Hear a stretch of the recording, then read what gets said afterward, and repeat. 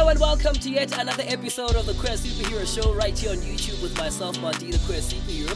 What makes us unique as a community is that we pride ourselves in the multi-talents that we have within this industry. And there are so many people who get to do some beautiful work out there. And I think it's so important for us to make sure that we kind of acknowledge them and also to highlight the fact that we exist in different spaces and in different industries. And that is something that is very important to me. Joining us today is actor, storyteller, entrepreneur, Didintle Khunou. Dumelang bagaetsho. This show's lit. No, this show. I'm so happy you actually invited me to come and join you. We haven't done this in so long. I think we need to mention this to people. I used to have a show called The Mondi Show. Yes. And Didi was one of the guests that I actually had on The Mondi Show. And she performed a monologue actually on the show. Yeah. Do you remember that? I do remember my God, that. guys, I come from far. Guys, we've grown. Hey? We have, right? Yeah, Oh my God. Look at us. Wow, this is crazy. All right, so Didi, it's so important for us to really talk about how people identify on the show and what their pronouns are. So I often start off the show by saying, hi, I'm Mondi, I identify as queer, and my pronouns are they, them, and they. So how do you identify and what are your pronouns? My name is Didintle Khunou. I am queer, and I identify as her, she. Ooh, yes. Yes. Listen, identity is a very important thing to us. Very on this important, show. yeah. And I think I love it when we actually get to have this conversation. But I want you to take us to your earlier stages when you became aware of your particular identity. And this is to demystify the ideology that we just woke up and decided to be queer. Okay, yeah, because a lot of, especially in the Black community, there is a real stigma and perception that, you either just choose to be queer because you want to and you can do that. But there is also the fact and the reality that you are born this way. Yes. And it's fine. Yes, definitely. We need to really take away that stigma. The first time I realized that, I am queer and that I am bisexual was when I was 16. But then I think the first time that I was able to say it out loud because of fear of being judged. Remember, I'm from, a small town. Yes, same as I, girl. Right? Everybody's small towns. Exactly. And I never really had a lot of exposure to a lot of queer women. Yeah. It was mostly queer men. Especially growing up in high school, I wasn't really exposed to the existence of people like me. So when I was opened up to a bigger reality outside of my hometown and I moved to Johannesburg to study drama, that's when I learned. And let me tell you, this is a funny story. So one of my one of my best friends, the first person that I became friends with when I moved to Johannesburg, she was bisexual, right? And she was dating another girl. And I remember being so fascinated by their relationship. I remember feeling like, every time I'd see her and her girl, visiting each other at the South Point building that I stayed at, Geldenays. I remember just as soon as they were done seeing each other, I'd my friend's room. Show me, tell me everything. Yes. Because I just felt like when she would share her experiences in her relationship, I was living vicariously through her. Yes. Because I never had the opportunity to explore that aspect of my sexuality. So everything that I wanted to, all the questions, and she was so kind, all the questions that I had for her, she just answered them freely. And she created such a space of refuge for me to, at the time, come to terms with the fact of who I am, what I like, what I prefer, and that it is not wrong or that I'm not weird. Yes. Because obviously when I first realized it at 16, I felt really weird about it, right? There was no one in high school that was queer except for one boy, and he was a few grades younger than me. And I just felt, you go through this really sad time, especially when you're an adolescent, where you want to assimilate with the crowd. You want to try and be like everyone else, right? Very true, very true. And then once you are exposed to the world and you meet different people and you come out of your shell, you then realize, oh, okay, I have the space to be myself. Yeah, I don't because have to exist in the binary. I don't have to exist in the binary because I see other people doing it. And that is why it's so important to have influential people like you who can, and I've expressed this on Instagram so many times. Every day, you're just like, you're my biggest And admin. today you still inspire me to live in my truth and that it is okay. Yeah, and it's beautiful. It's a beautiful experience. It's beautiful to live in your truth and to be yourself and to be authentic in it. I'm keen to find out, who were one of the first few people that you shared this with when you got to that level of acceptance of self? Yes. Or where you started to realize, okay, this is me and I'm really going to live in this truth, Yes. It can become very scary because a lot of the Of times course it's very scary. We don't think, if I tell my mom and dad, it's going to be this. I'm going to tell you about the story I told my mom and dad. But first, the first people that I could share it with was, it all happened in my first year. And it was my best friend at the time. When she was seeing, her ex at the time. And then it was, I remember I was so fascinated with this show called The L Word. Yes. And that's even a very old show, dear. It's very old. old. The new one or the really, really old one? No, I'm talking about the old one, 2004. The 2004, Beth I don't know how I and watched that Tina. when I was so young, but it was beautiful. It was beautiful. Beautiful but show. although, it was a representation of white queer lesbian. women. Yeah, it's like Queer as Folk. There's a show Exactly. called Queer as Folk, which is just a white gay man. Yes, Yeah, literally. yes. So, at the time, I had the sense of realizing, they have a different privilege because, that side in the Americas, they were still dealing with stigma, but they're white, they're women, they occupy not industries that not a lot of black people are able to that occupy. not a lot of black people are able to occupy, and they're of a different economic stance than what I was back then watching it.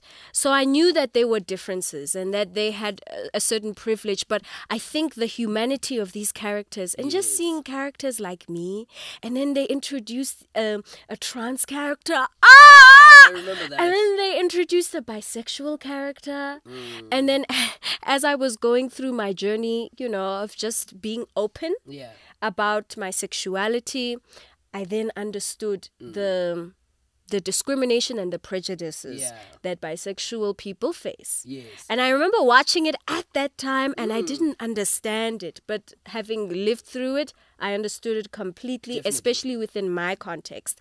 So I had a cousin who, from my father's side, who moved to Matlosana and was studying but also working. And she worked at, my parents worked very hard, invested, and they bought property in town, and then they turned it into a guest house. And so if it was holiday, go South Point. Go South Point, back then, they would tell the students to go back home during holidays. No one was allowed to stay. Oh, wow. Go Joe back. Hey, so you would go back home, and then, I would make sure I help, I work at the reception. And then she came into my life and I realized she's queer. But she was like butch. Now I know I try to refrain from categories. Yes, but then as human beings we have terms to like that, put you in that, just so we can help ourselves Understand the identify, world, because our limited thinking, So she was like a flaming butch. And I was so fascinated by her. You're just like, I was so fascinated by her, but she was my cousin. So I couldn't even do that. Yeah. Right? Yeah. But then so then I spoke to her about this show that I was watching. And she would have conversations with me. And it was like us, right? So she would give me the context of what it felt like to be in her experience, and the violence, like the rape culture around how girls like her was happening at that time. And it was rife. Huge. I remember wanting to invite her to an exhibition. I think it was the year after, in my second year, at the Stevenson Gallery, where Zanele Moholi was having incredible artist.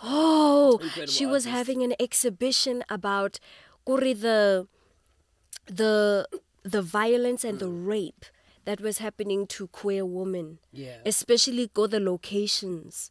And she was so brave because she took pictures of the horrendous things, the killings and the murders, she told the stories of these women, and she put herself out there as a queer woman, and then she exhibited it on the Stevenson platform for all of us, and it gained so much traction. It spoke about a lot, and it exposed a lot.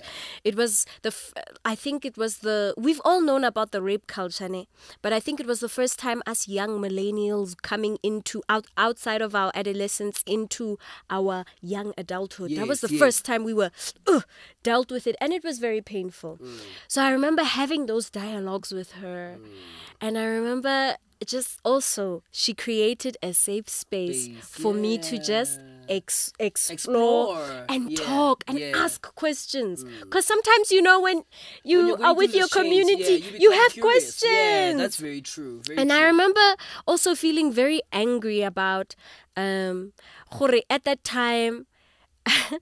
I remember she judged me a lot, thinking I was very bi-curious. So just ooh, what's this? What's this? I want to try it out. I want to try it out just for trying out sake. In the meantime, and not to say that if you're bi-curious, it's a problem. No, we have questioning in LGBTQIA+. Yes. Yeah, you can question yourself. You can, and it's fine, and you should, right? You should always be in a state of self-reflection and self-introspection. But I was so annoyed with her because I just felt judged that, if you are bisexual, it's always a dimension of confusion. Yeah, confusion. Oh, yeah, literally. That's how people perceive it, which I think it's kind of wrong. But it leads me to talk a little bit about prejudice, because I want to talk a little bit about prejudice.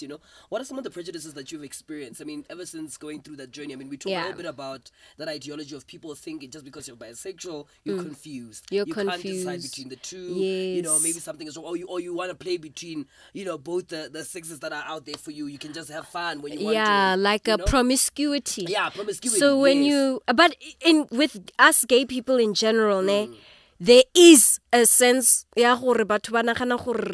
promiscuous and rejects. Hypersexualization. Yes. So that exactly was what happened to me. As soon as I felt brave enough to just at a party or in social circles, chillas or whatever, talk about, hey, no, I'm bisexual. There was a real sense of hypersexuality that was placed on me like an objectification, right? Yes.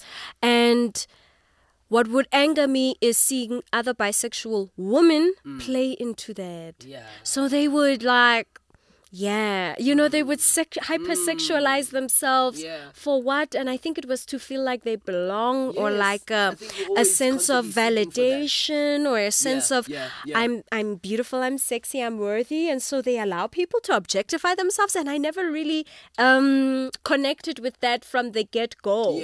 It was also a thing of having straight hetero men and women ask me weird questions about sex. Like, who goes around asking people, what do you do when you're having sex? Yeah. What the hell?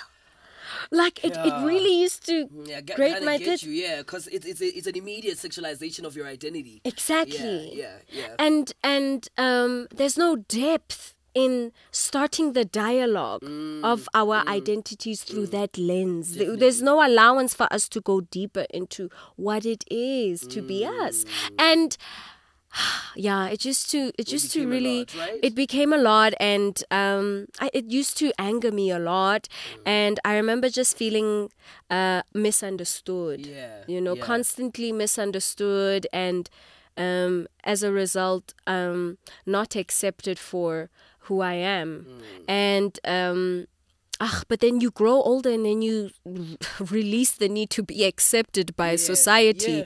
And then you realize that your individual voice and your authenticity is far, and I mean far, more important than what, people who have very limited ideas and an understanding of themselves. You start to care less about what people think about you. Are there things in your schooling years that you wish you knew that you know now? I mean, I think a lot of the times when we reflect upon our life, we realize, if I'd learned a few things when I was younger, and figured that part out, I would have navigated my high school years properly. I would have gotten to university with a greater understanding of myself as well. Yes. Are there things that you feel like you wish you knew when you were younger that you now know? I wish, because when I was younger, I had a really artistic an urgency to express myself artistically, and I was such a little nerd and geek about Broadway musicals. Me too, girl. I literally had a huge R in my room of like billboard, like literally Broadway posters everywhere. Ask anyone I went to high school with, they'll tell you. They're like, yo, that was a colorful room, and that was my room. I legit was gonna be like, that's expression. That's like, self-expression. Guys, oh my God. I think one day I'm gonna win a Tony, guys. Yes, and I'm for it. And as a creator, I always said I'm gonna be a Broadway producer somehow. Yes, and darling. I think that's kind of like the ideology. I haven't given up because people are like, yo, do you still do music? I'm like, yo, you know what? I still do it somewhere in my head. But you should anyway. I will. Trust me. Anyway, but yes, I was such a little nerd and geek about music, about acting and performing, about musicals specifically, and Broadway musicals. And we never had drama or any of those things growing up in my high school and primary school. So I remember feeling like a nerd. I remember feeling like a geek about it. And I remember my parents now saw this little talent and these gifts, and then they would save up whatever they could and take me to piano and flute classes. Oh, wow. They tried. And then it was me who stopped them. Oh, wow. Because there was a real sense, I'm not like anybody else around here. No one's talking about being an actor or a singer or an artist or a painter.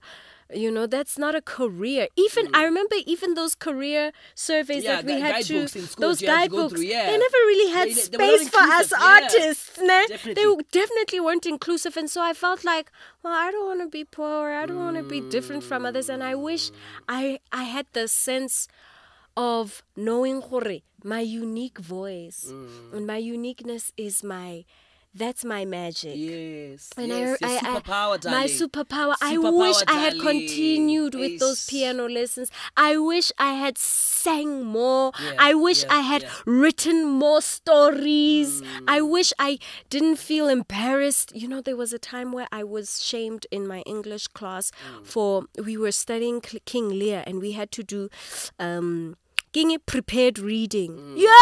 Those were my favorites, because then I'd stand in front of my desk or I was those characters.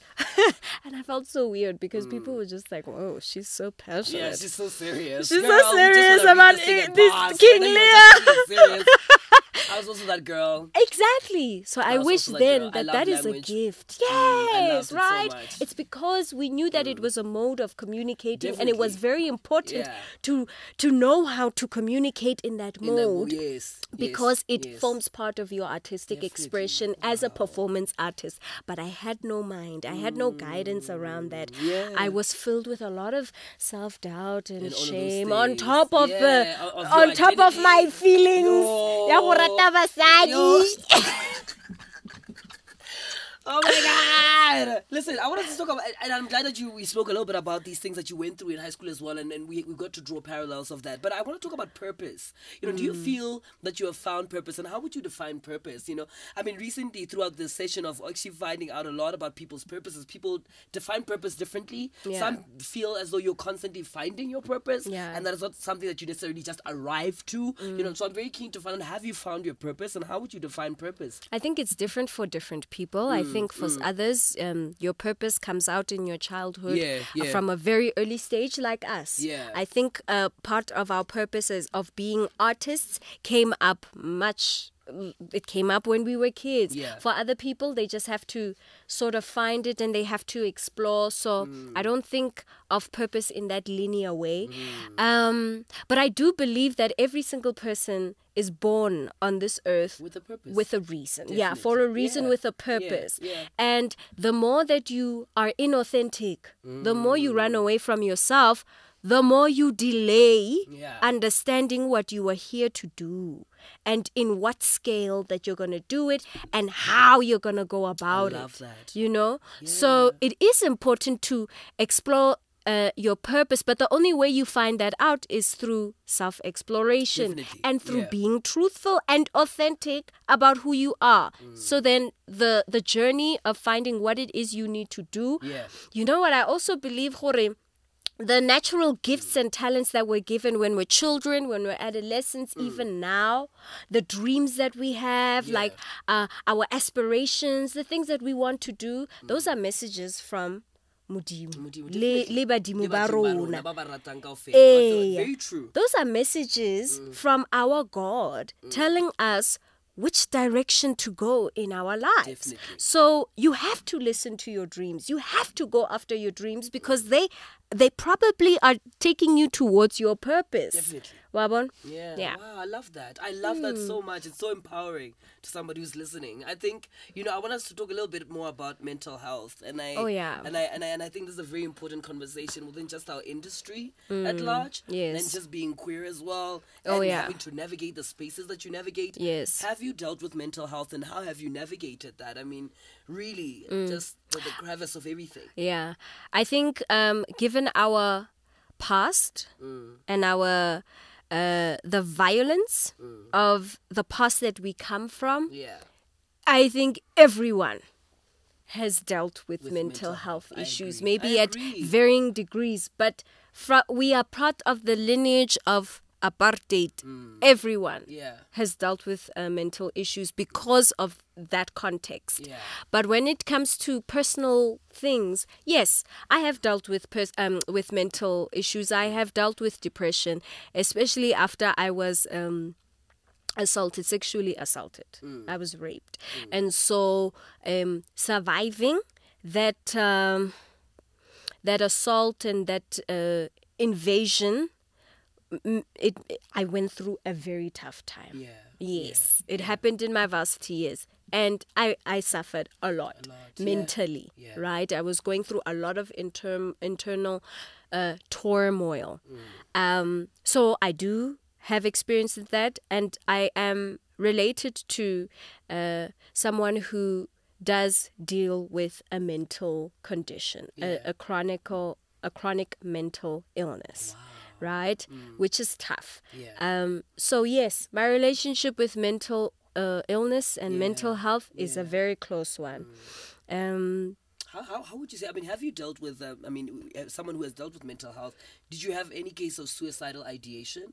And how did you combat that? Because I think sometimes when we are dealing mentally, and especially when you've dealt with something traumatic as a sexual assault, I can imagine that it takes you out of your body, right? Literally. Yeah, and you feel very lost, and you feel alienated with the world. You go through in psychology they called it, and it was part of the reasons why I took psychology as a major too. They called it dissociation, where you are traumatized, however you are traumatized, and then you just go through these next few weeks of your life so dissociated, like you feel like you're out, you're like in and out of your reality. Yeah, it's like you're watching yourself live the life like you're just observing, and not from like a detached, empowering way, from a helpless and I'm moving, I don't know where I'm moving, what's happening.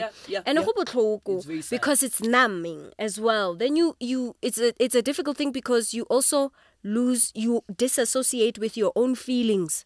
So you don't know anymore that you are feeling angry, or you don't even care that you are feeling angry or sad or happy.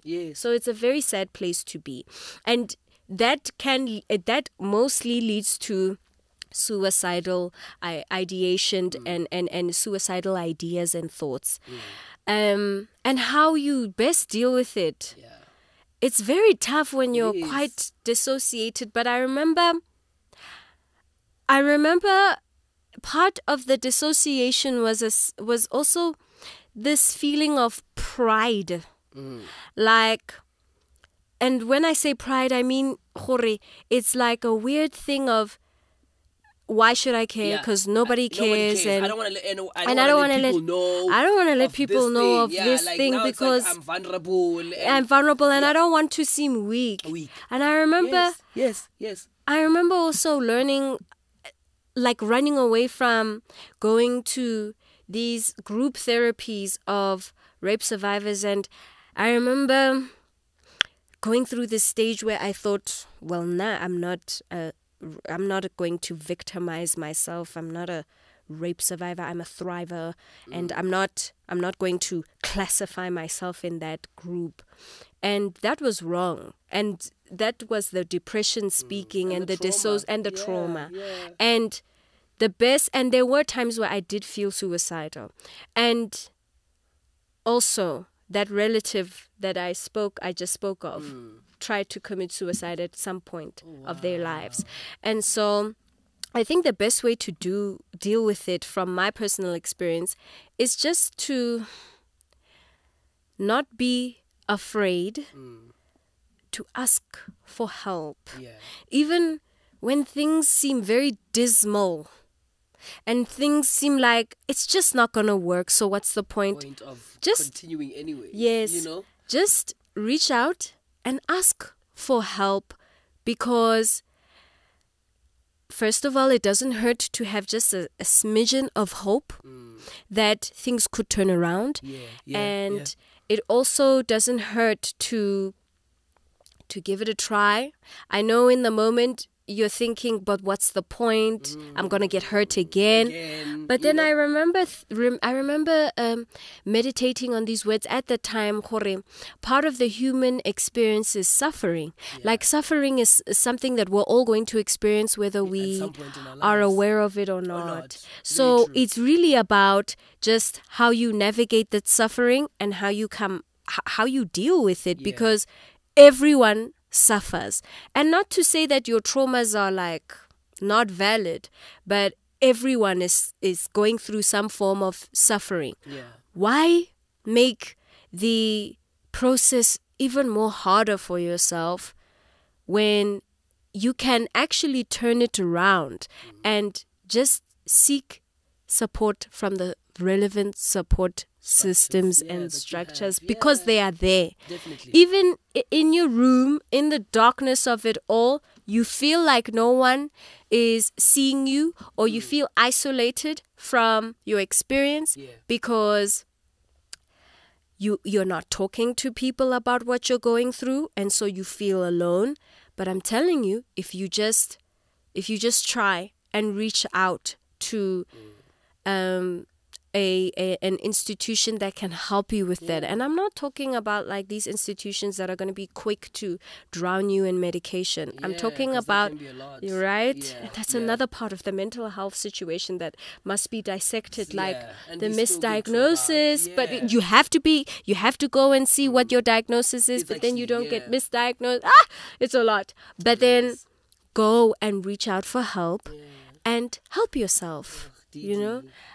Thank you for choosing life. Thank you for just choosing to be here and to speak about it. You know, I think that's such an important thing, because mental health is something that I've dealt with. Yes, that I've struggled with for so long as well. And to finally be in a position where I know that I'm not alone, and I've got people like yourselves in this industry where we're kind of going through this together in some sense, you know, because our experiences are somewhat similar. Yes. Thank you so much. I think it's really a beautiful chat that we are having with Didi today, and I think for me, it's quite important for us to be having these conversations. We're going to be getting into Identity Defined, and when we come back, we're going to continue with this very insightful conversation with Didi Khunou right here on the Queer Superhero Show.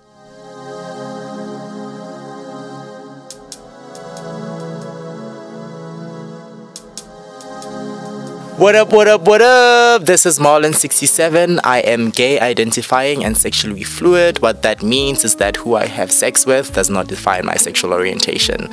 My pronouns are he, him, Betty.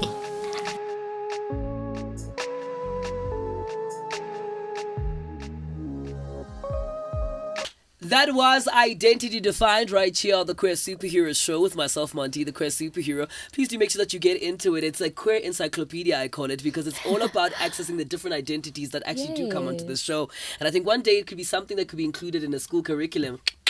You never know, baby. I love your thinking. Yeah, I know. You're so forward thinking. Like crazy. And we need to build an archive. Yeah, an archive. Yes. Literally. That's the whole idea behind that. Good. Oh my God. It's amazing!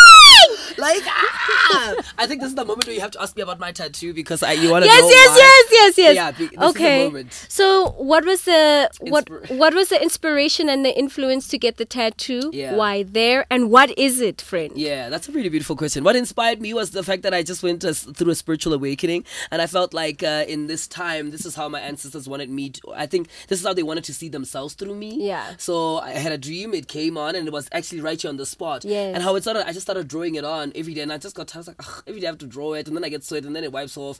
And then like my tattoo artist, who's a very spiritually inclined person, I was like, you have to get that on your forehead. It works. It looks amazing. And I was like, okay, let's do it. And then we did it. And yeah, it means water. It means water. It's the first letter R of the letters that I'm creating in Sanskrit. Now, isn't that amazing that he's creating his own language and letters? It's kind of crazy. I think that's how I'm so in love with language. I've always loved language so much. I've always been good at language, which is kind of crazy. Even with my mother tongue, I was an A student in my mother tongue. Yeah. I was like, but English, when I go to school, about English, you know, it was kind of tough, you know. But I genuinely enjoyed language, you know. And I think that's one thing I want to study as time goes, because I think as we navigate in the future that we're going, Sanskrit is going to be like a forms of communication, and it's how kind of like China has built its kind of empire in a sense as well. Because they only use that kind of form of writing, which or I think and not just China alone, like different Asian countries as well. Yeah, even when you think about Ethiopia and its own, I'm fascinated by the fact that Ethiopia is the only African country that has never been colonized. Yes, and they're the only African country with their own alphabet. Yes, so I thought like that for me, that it just got me fascinated. And I was like, wow, if somebody can do that, like why can I not? Especially in this modern time of post-colonialism.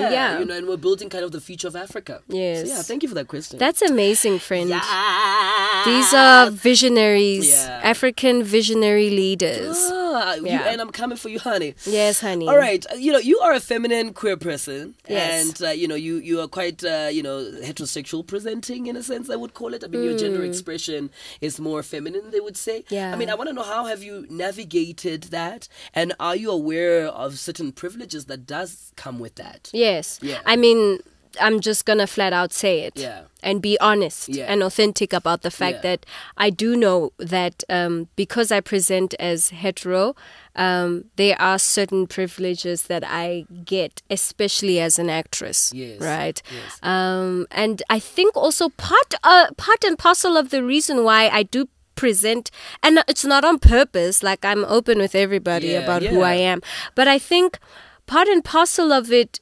career-wise is just because I get cast for hetero roles. And so I don't know, people just have the assumption that because you play hetero, then there's no way that you could be gay. That you would be which queer. Which is kind of crazy, isn't it? Isn't it crazy? Because I guess people don't understand the art form of performance and acting. So true. you can act something that you're not. That's queer, part yeah. of what we do. Literally. So yeah, and I'm aware of it, right? I'm aware when I walk into a space that is it, and I realize that okay, there's nothing necessarily wrong about it. I must just be aware that like when I'm representing my community and my people, that I'm not somehow being hypocritical in my analysis and in my in how I choose to just kind of like have a voice in the community, and I'm aware of it. I'm completely aware of it, and I don't think I ride on it. I just I don't know. Yeah, I think for me the most beautiful thing is that awareness. I think a lot of the times people are not aware of that, and they go on to just book the jobs and live their best life, and when they are dressed in media, in an instance, in interviews, it's not something that they want to talk about. There's always this ideology that people want to distance themselves from their artistry. It's like, that's my art, this is me. I don't want you to like affiliate. Oh no, but they're deeply connected. Yeah, deeply connected, Deeply. Yeah, deeply In connected. fact, I am working on something with a really close friend of mine who's a filmmaker and actress, and we are creating a queer non-binary character. Yes. But we are making damn sure that we know and that we're researching and we understand what we're doing, because we wouldn't want to make the mistake of misrepresenting and painting a general brush over non-binary people, and just sticking to the authenticity of that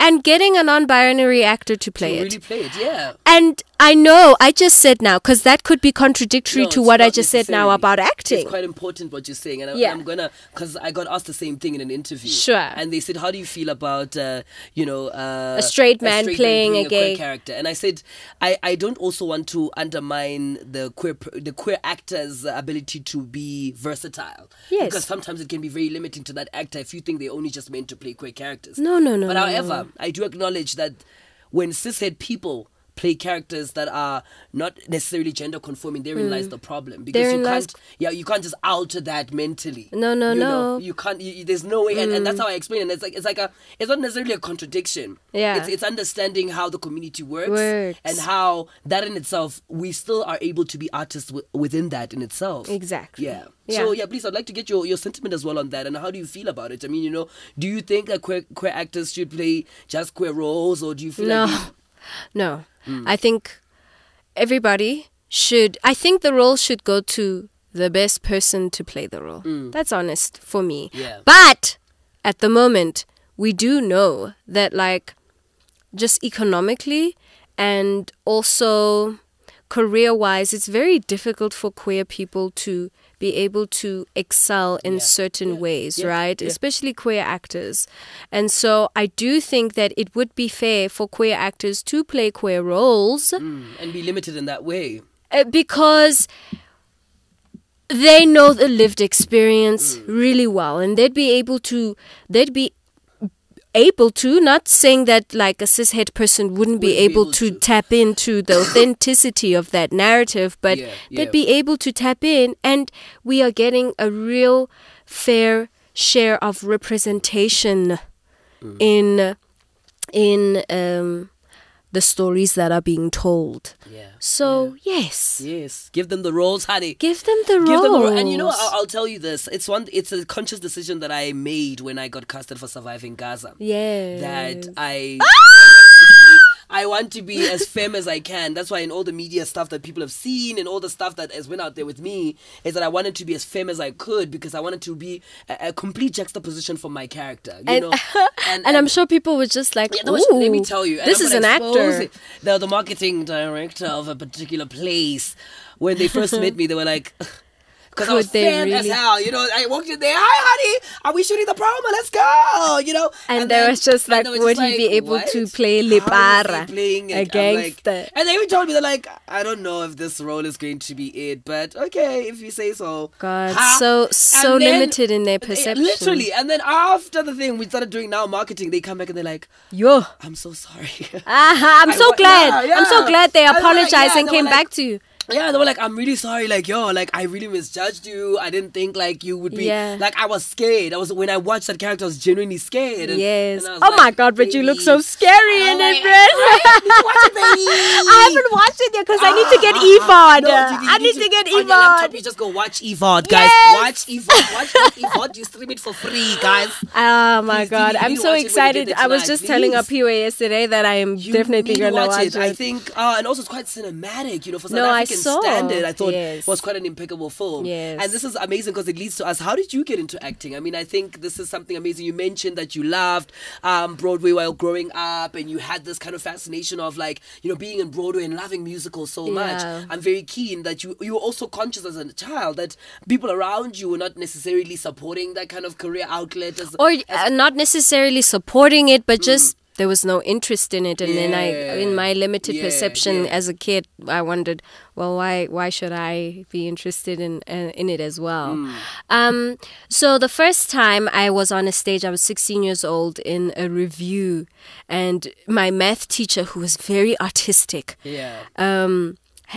put together this review of all these songs from the 80s, the 90s, the 70s that she put together, and then she put a whole story around them, and I played this security guard, and I was just like, but this is so fun.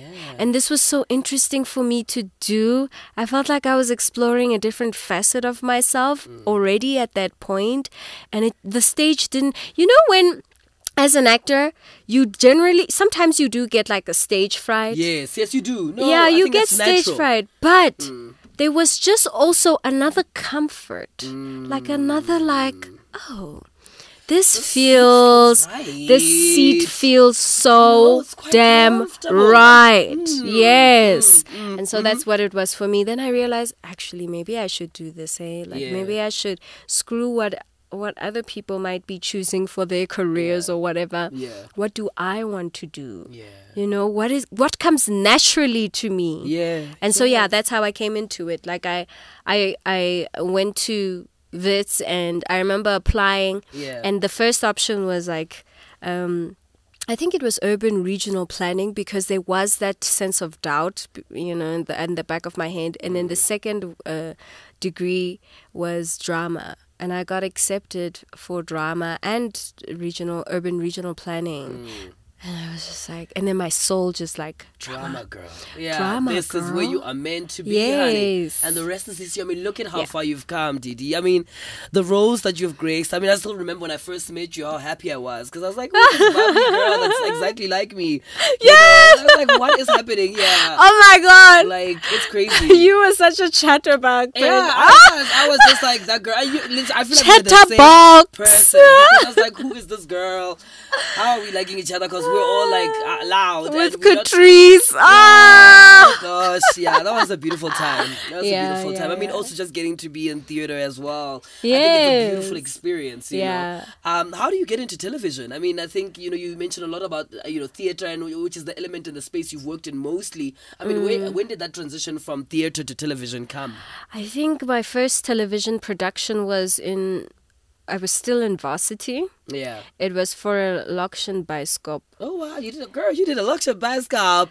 I did many. You did quite a few. Yeah, I did quite a few, and it's great. I love Lokshan Bioscope. Lokshan Bioscope, but the girls rose from Lokshan Bioscope. Exactly. Everybody starts there, guys. Please, everybody starts there. People rose. Yes. I think Natasha was also on a Lokshan Bioscope at some point. But look at the girl; she's out here rising. Rising. Yeah, this is good. Yeah, this is good. But I'm glad that we are able to occupy different spaces. And I think, how was that transition for you, getting to work on a set for the first time? I mean, it just came naturally. Yeah.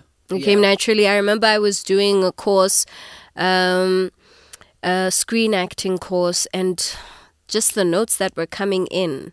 For the first time, Wits decided to introduce a very foundational level of screen acting as like a part of the semester. And those the things that they were teaching us about, like screen acting, just came naturally. And then I started also a screen acting 101 course with Rajesh Gopi, who is an award-winning playwright and actor and theater director and TV director. He first cast me in my first lead role in a Wits production called Yarma, and then he kind of saw potential in me and took me onto his workshops to learn how to act for screen. Oh, wow. And then from being really molded and shaped by Rajesh, I joined Stephen Feinstein's Indigo View Actors Academy, and then that's when I could distinguish just the different technicalities between theater and screen, and I still train with Stephen to this day, because I feel like actors should always just stay in training if you can. Be sharpening the tool. I think that's a beautiful thing. I mean, I wanted to talk a little bit about couch casting, and I think a lot of the times I've seen this conversation being brought up, but it's a huge thing in Hollywood as well. Is this something that still happens in our modern times? And Yes. Is this something that people still yet experience and that we hear among the actors industry? Yes. And, wow. And it comes from the fact that things are just poorly regulated in our country, right? And so there's just an ease for the corrupt ways of how we put productions together to take shape and make way. Like, couching still happens. I mean, we're going to be singing the song of Can We Stop Exploiting Actors for a very long time until things get regulated and until actors get I want them to rights sign and that royalties. bill, Yes, until that bill gets signed, we're going to be singing this song for a very long time. That bill makes me sad. But yeah, I've never actually experienced couch casting, because I'm not gonna lie, I've experienced being approached by a producer or a director, predatory vibes, definitely. And I've experienced saying no and feeling like I just shot myself in the foot because I could be working right now. Experiencing a whole month or two of not working after, having said no to having sex being transactional in that way for a job. Yeah. But I'm glad. I've worked for everything. Yeah. I've never had to open my legs. Too hard to get to where she needs to get to. And it's fine. And that's beautiful, girl. You got to keep your dignity. You got to keep yourself intact, honey. And I think, And we don't know what people go through for them to do that. And so there's no passing judgment, right? No judgment at all. But I just can't live with myself. Yeah. And that's fine. No judgment as well. We also don't know what people actually do go through. Definitely. Yeah. But thank you so much for being able to share that. I mean, let's talk a little bit about how back in the days when an actor would come out as queer, and how I still believe that we still have people who are in the closet today because of the fear of being blacklisted as an actor the moment you embrace your identity. And I think this is something I've seen, where like if somebody comes out, they immediately just be pushed into a stereotypical role that they always play, and they never get to be given the opportunity to play other roles. And then on top of that, not just career-wise, but also their personal lives also become a place where they become attacked. Yes. Like all the time. All the time, especially now with social media. I think back then, there was a real crazy stigma, and the gatekeepers really worked hard to do that. But now with social media, it's even worse. The bullying and the discrimination and the wrath and the hatred is easily communicated. You can easily be in, feel like people are being invasive if you do that. But it's such a tricky thing.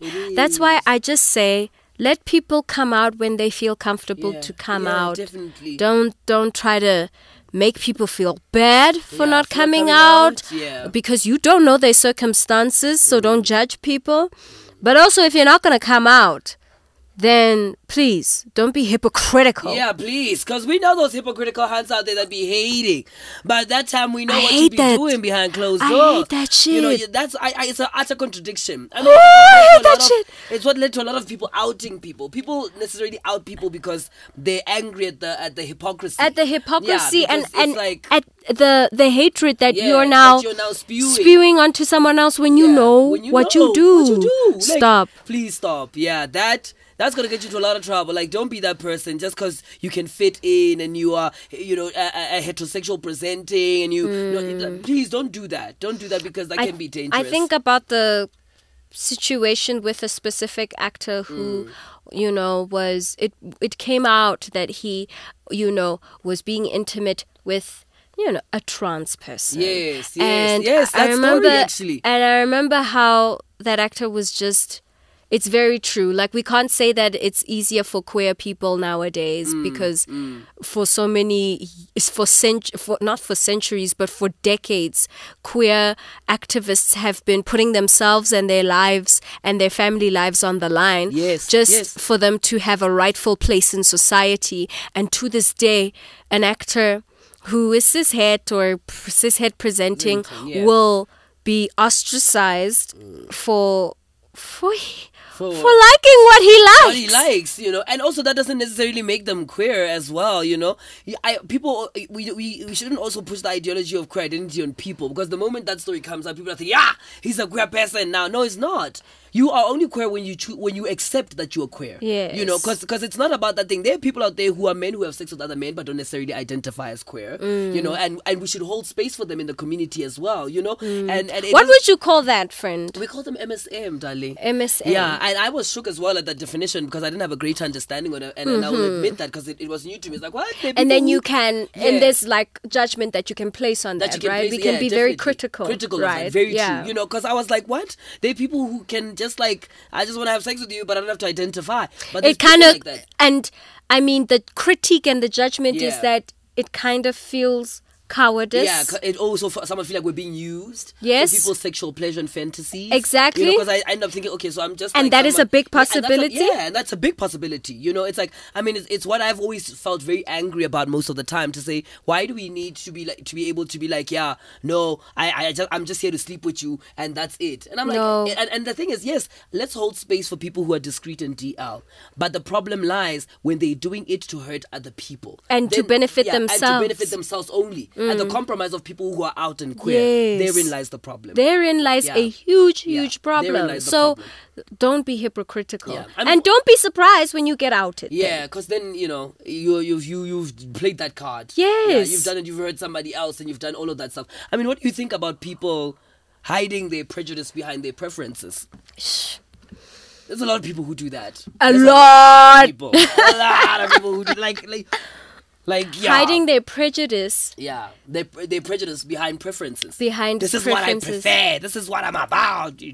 But I think people don't understand where their preferences stem from. Exactly. Yeah. Maybe that's even the root cause now. Yeah. Maybe we should even start the conversation from like a real sheer ignorance of your own internal workings and why it's so easy for you to then do that. Yeah. But explain that further. I want to understand exactly what you're saying. I think people don't understand where their prejudice stems from. Okay. Sometimes we think, it's because this is what I prefer. But nobody interrogates, where does what I prefer come from? What were you programmed into it? Did I see something that I thought I liked? That you thought you liked? Did you see something in your child? Your parents? Parents, somewhere was this. You see what I'm saying? Yeah. There's so many questions there. Yes. And I think a lot of people don't go there. They just say, this is what I know, this is it. Yes. It's like the same example that I always tell cishet people. I'm like, sometimes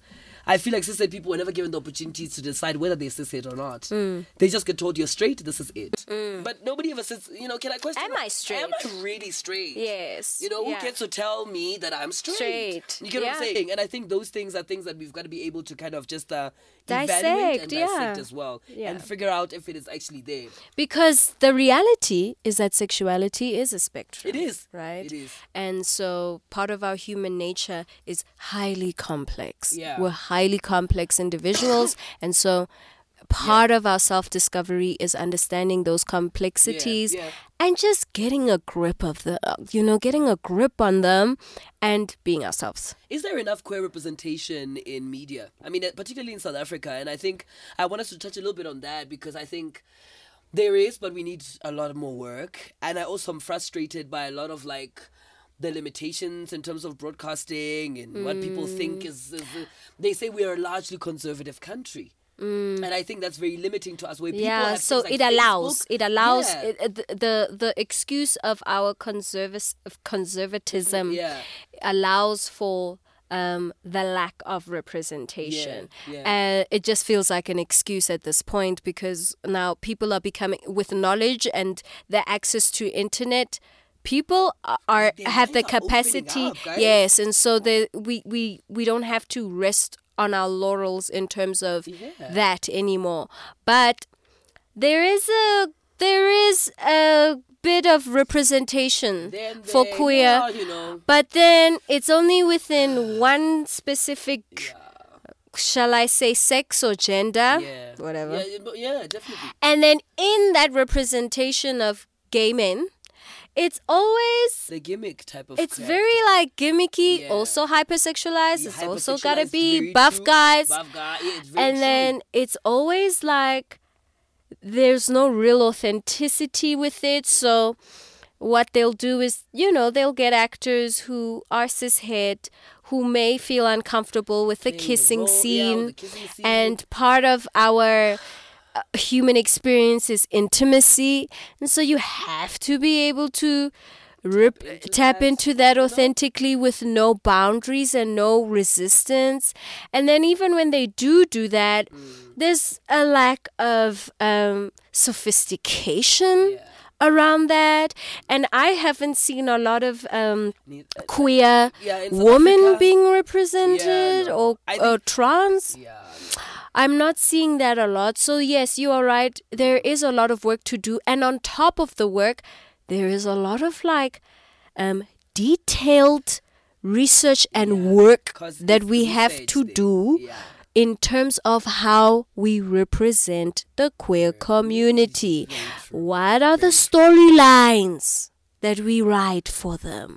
Do these characters have large character arcs that really speak to the reality of the people in the communities, and the intimate moments? Are we going there in a sophisticated way? Because we can't even do that for cishet. We can't even shoot sophisticated cishet sex scenes. What's your opinion on internal homophobia? I mean, internal homophobia is a huge thing. When people are feeling internally homophobic, I think I've experienced that, and I've heard other people that have experienced it, which I thought was really not cool. I think for those who cannot quite grasp with terms, because yes, internal homophobia means when you are within the community but you're homophobic towards other people. For example, if let's say I'm femme presenting, and then I can't hang out with people who are masculine presenting. Yes. Then the masculine presenting would be like, we can't hang out with those gays because they choose, they're trying to be girls. Yeah. They're trying to be girls. Oh, yes, I know. Or you're the kind of gay guy that I like because, you're still a bit like, you cool vibe, you chilled a bit. Oh, you're not too out, you're not too overt. Yeah, not too exposing out there, And that's internal homophobia. Yes. Yeah, and we experience that quite a lot. Yes. Yeah. Especially within our own community as well, right? Yeah, what's your take on that? An example of internal homophobia is when, as a bisexual woman, I'm deemed as confused and bi-curious or promiscuous, like ke rata dilo ke jagse, or that's an example of internal homophobia that I have experienced personally. Or for example, being asked overt questions like, when you're having sex with a woman, don't you think of a penis? That is the last thing we're thinking about, by the way. Just putting it out there that I'm not thinking about penis when I'm having sex with a woman. Just letting you know. I love that. You gotta tell them to the screen. Yeah. Just gotta let y'all know. Yeah, but thank you for sharing that. But what I'm saying is, there is internal homophobia that we do need to dissect even within each other in our queer community. It's very cliquey, huh? Quite, yeah. That's a very. I don't like that. It's one of the reasons why I don't attend certain things sometimes. Right?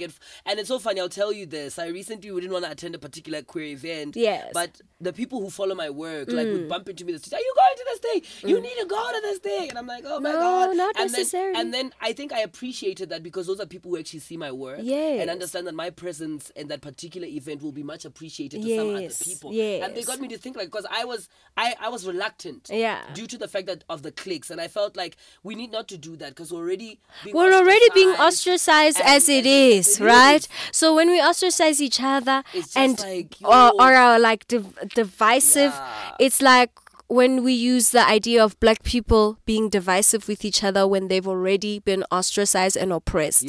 That's not going to help, or being tribalistic. So within our community as well, we just have to be inclusive and very supportive of one another. Hang out with whoever you want to hang out, right? We're not saying just like be friends with everybody. I always say that. I said, guys, we're not saying be friends with everyone, but be cordial and be respectful. And also understand that like you don't have to always be navigating life through just the cliques that make sense to the world. How else exactly. How are you going to expand your mind and open your viewpoint? Anybody. So, leskanyatsa batho. Le khalemeleng lenyatso. Because I feel like that homophobia, internal homophobia, it's from lenyatso. Ke go nyatsa batho. You know? What would you like to say to some queer person out there who is bisexual and who loves Khunou and who's like, oh my god, I didn't know she was bisexual too. I didn't know she was bisexual too. You know, and they're geeking out literally right now and by watching this episode, and they just want to know if they can have a sense of belonging. What words of encouragement would you tell them, really? I would tell, okay, be yourself. Remember that your process of self-discovery is ongoing. It's a lifelong process. So you need to hold space for yourself. You need to be honest with yourself. You need to understand that your journey is not going to be like my journey and is not going to be like his journey or anybody else's journey in the room. And so you have to pay homage to your existence and be proud of who you are. And it can be difficult to do that in a society that is still very divisive and there's still a lot of stigma. But none of the big people that we love in society or that we respect ever made it to the levels that they made it to by giving in and by running away from themselves and by not being true to who they are.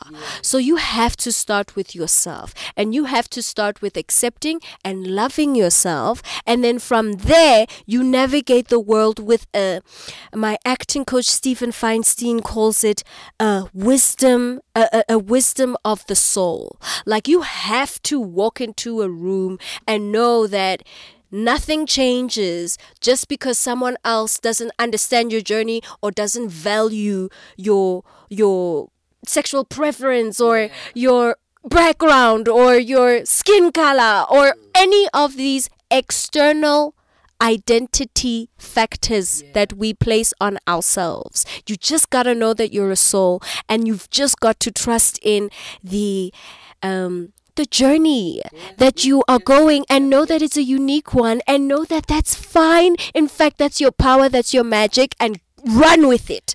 Run with it, darling. Listen, we're not done. We're not done. Listen, that is Didintle Khunou. We're not done. It is not done until we play Who Would You Top Bottom? I love these games. Okay. All right. So, Didi, we're going to give you 3 names. And Okay. decide who would you top I hope I first. know them. Yeah, let's see. We've got Karabo Poppy. Karabo Poppy. Karabo Poppy, the illustrator, the gorgeous, amazing illustrator who did all the installations, is on the Johnny Walker ad. Oh, yes. Oh, yes. And then we've got guys, Sid the Kid. You know Sid from the internet? Yes. That gorgeous, beautiful, gorgeous queer woman that I also like had a crush on at some point because wow, guys. And then we've got Thabang Molaba. Yeah. So who would you top? Bottom or verse, honey? Okay. You gotta decide now. I would top Sid. Ooh. Okay. I would top Karabo. You gotta top all of them. You gotta top one and then bottom the other. And bottom the other. Yeah, so you gotta choose one. Who's gonna be the one that you are topping? Oh, man. So you're topping Sid? You gotta choose. Wait. I think I will verse Sid. Okay, you'll verse Sid. Yes. And then I'll bottom Karabo. Yes. Ooh, you'll bottom for Garala. And yeah, no, she's gorgeous, guys. yes, Woo! she's stunning. And then I'll top Tabang. I'm dead. I am finished.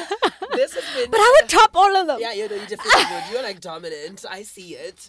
Listen, this has been an amazing conversation. Thank you so much for coming Thank you for through. having me, Thank my you for friend. just enlightening us with your wisdom. I consider you really one of those women out there that are just filled with wisdom. I learn so much from you every time I have a conversation with you. Every time I see you, I am enlightened by you. And thank you so much for coming onto this platform. Thank you for holding space for us. Yeah. Thank you for creating this space for us to have an open discussion and dialogue about ourselves. You've given me an opportunity yet again, as you always do, to self-discover, to self-introspect, and to share a part of myself that I've always grown up being fearful of sharing. So thank you for giving me this bravery and for holding space for all of us. Thank you. Oh my God. And that's it, ladies and gentlemen. It's been, and all the non-binary people in between, because it's not just ladies and gentlemen. Yes. You know it. Listen, it's been an amazing conversation just getting to chat with Didi today. Please do make sure that you go and follow them on their social media platforms. Watch Isono on BET. Keep on supporting all the incredible work that they are doing. It's been an amazing chat today. My name is Mondi, the queer superhero. And remember to love yourself in all shades. Bye-bye. Bye-bye. We love you. Oh, darling. Oh, that was funny.